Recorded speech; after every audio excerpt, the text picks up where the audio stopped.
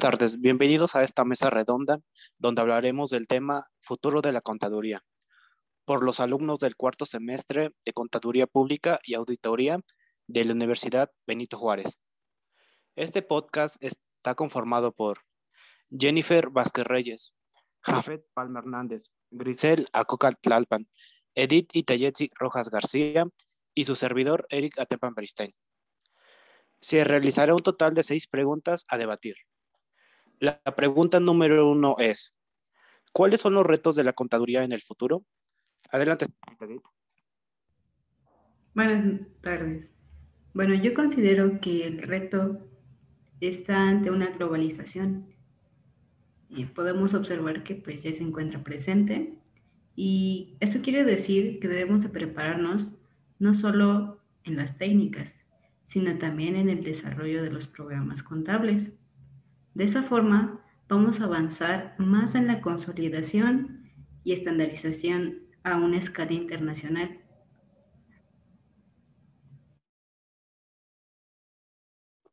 Muy bien. Adelante, señor Jafet.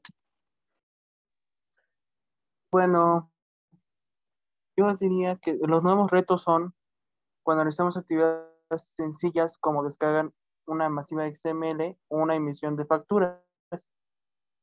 O también puede ser que es como dije también, va evolucionando la digitalización o los programas de digitalización en el futuro.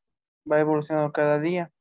Ya no estamos dependiendo de tanto de en hojas en escritos, ya estamos dependiendo en computadoras, todo digital, en programas, ya se hace más sencillo. Y otros de los retos es que son muy elaborativos y tienen un estado financiero determinado del impuesto.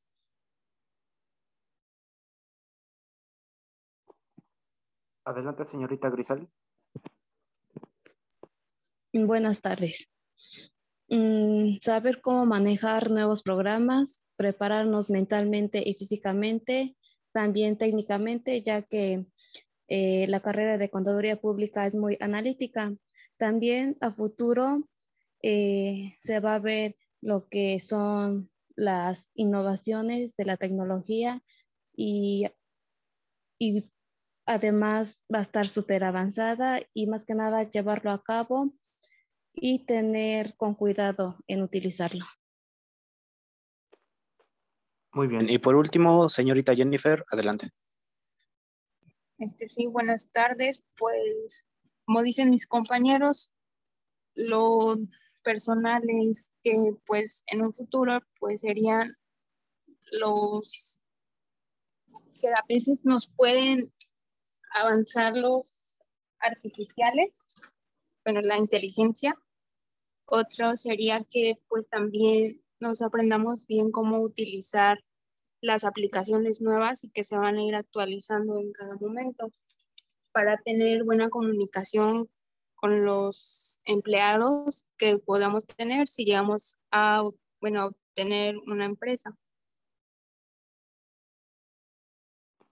Muy bien. La segunda pregunta es, ¿qué nuevas habilidades debe adquirir un contador? Continuamos con usted, señorita Jennifer. Sí, sería ser líder, una creatividad, pues un compromiso, responsabilidad, los conocimientos técnicos y también, pues, más que nada trabajar en equipo y ser honesto. Adelante, señor Jafet. Muy buenas tardes. También en la contaduría de futuro, como dicen mis compañeros, también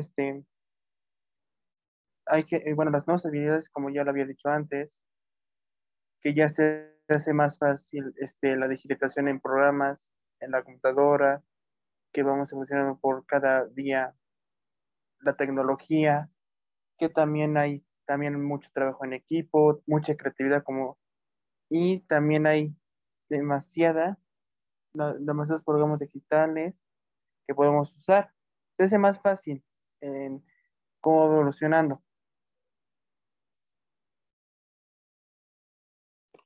Adelante, señorita Grisal. Esta habilidad debe tener la capacidad profesional como tener compromiso, responsabilidad, trabajar en equipo y más que nada ser honesto y ser analítico. Y por último, señorita Edith. Bueno, yo considero que habría que innovar los programas contables y mantener una ética profesional.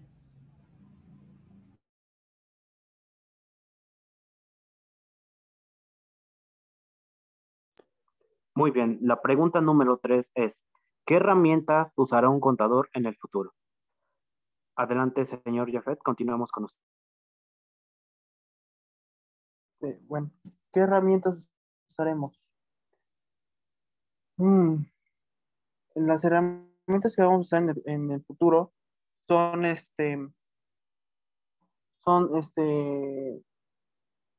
por medio de digitalización, programas de digitalización, ya todo será habitual, ya es como yo he dicho antes, programas de digitalización, descargas, documentos en PDF, en Word, en Excel, etcétera. Ya podemos usar todos esos componentes en la contaduría en el futuro.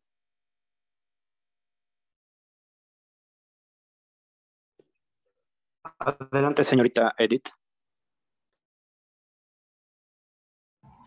Bueno, las herramientas que se suelen ocupar son las plataformas de facturación electrónica que podemos encontrar infinidad.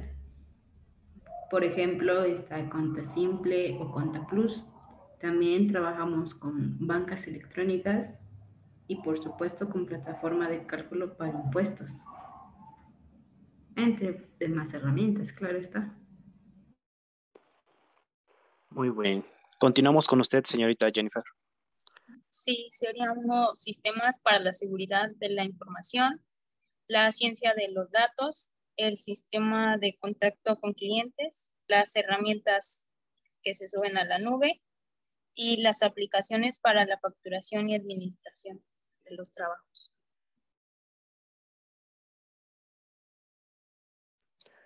Adelante, señorita Grisel. Algunas de las herramientas que se puede llevar a cabo puede ser programas de negocios o también herramientas. Tener un almacenamiento más avanzado, ya que en la actualidad últimamente en las computadoras no tienen mucho soporte para tanta información y actualizarnos cada día. Perfecto. La pregunta número 4 es, como contador, ¿qué ventajas o desventajas de estas herramientas? Continuamos con usted, señorita Grisal. Como contador, unas ventajas es ahorrar tiempo, mejorar la gestión de negocio, reducir la cantidad de papel y mejorar el negocio. Y las desventajas, conocer bien las herramientas y actualización de programas.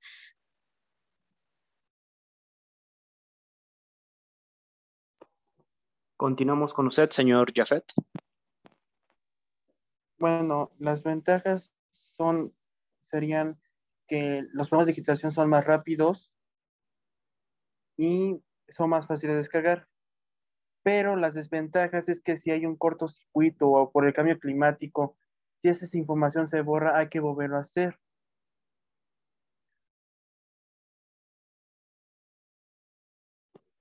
Adelante, señorita Jennifer Vázquez. Sí, una de las ventajas sería que es más rápido la captura de información financiera y que, bueno, que se hacen las operaciones ya automáticamente con las aplicaciones como Excel. Y las desventajas es que si no tienes un respaldo, pues tu información puede ser perdida.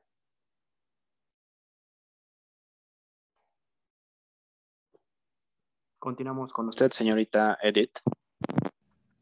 Bueno, yo creo que una de las ventajas es que tenemos menor carga de trabajo, mayor organización y pues se minimizan los errores.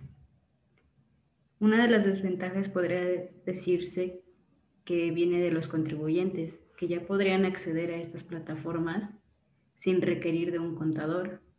Esto en consecuencia, pues tendríamos menos demanda de trabajo.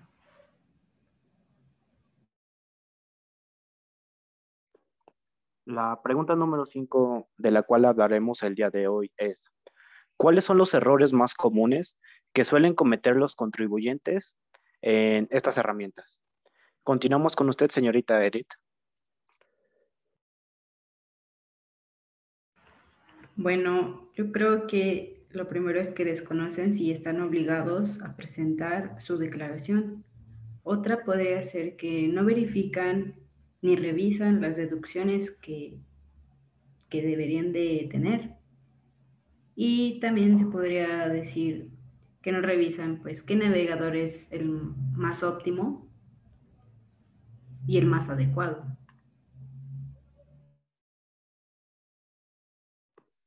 Adelante, señor Jafet, lo escuchamos. Sí. También puede ser que no declaran a tiempo y no se puede realizar y no declaran a tiempo, no realizan el pago a tiempo. Tampoco pueden tener el mortiputo, se confunden con la normatividad y esas serían las herramientas que se equivocan los contribuyentes o tienen errores. Muy bien. Adelante, señorita Grisel. En caso de no tener el documento pasado, también se puede extraviar, ya que a veces algunos contribuyentes son olvidadizos. También no conocer bien las herramientas, no revisar la información. En caso que se le olvide algunos datos en el momento cuando se está capturando la información.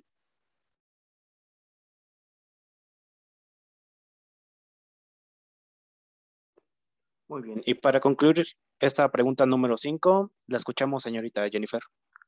Sí, al no tener un respaldo de la información, pues sería que no llevan una doble contabilidad, no tener los conocimientos adecuados para el manejo de las herramientas. Y a continuación, la pregunta más importante del día de hoy. ¿Creen que la inteligencia artificial pueda reemplazar a los contadores en un futuro? Continuamos con usted, señorita Jennifer. Puede que exista un 50% de probabilidad que esto llegue a suceder, pero también puede fallar para que ellos no obtienen, se obtiene mediante programas contables, mientras que nosotros también lo podemos realizar pues manualmente.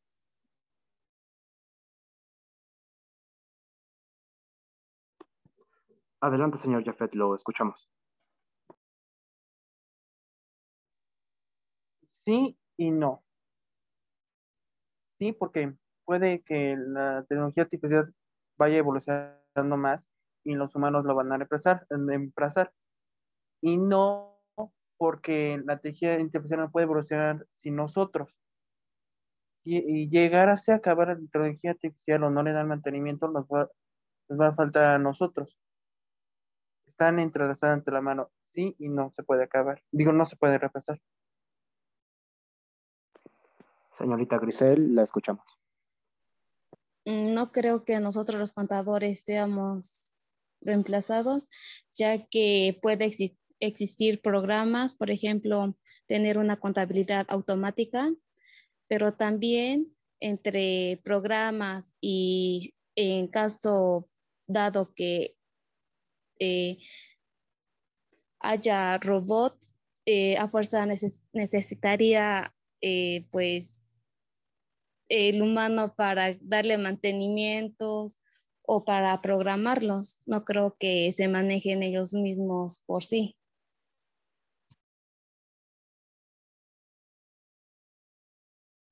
Y para finalizar el día de hoy, adelante, señorita Edith, escuchamos su respuesta.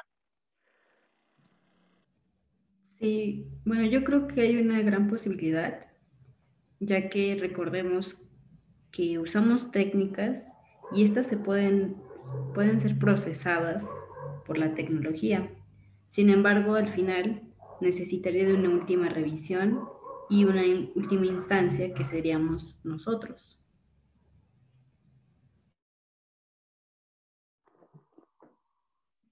Muy bien, bueno, muchas gracias por habernos acompañado el día de hoy en este podcast realizado por los alumnos de cuarto semestre de Contaduría Pública. Muy buenas tardes.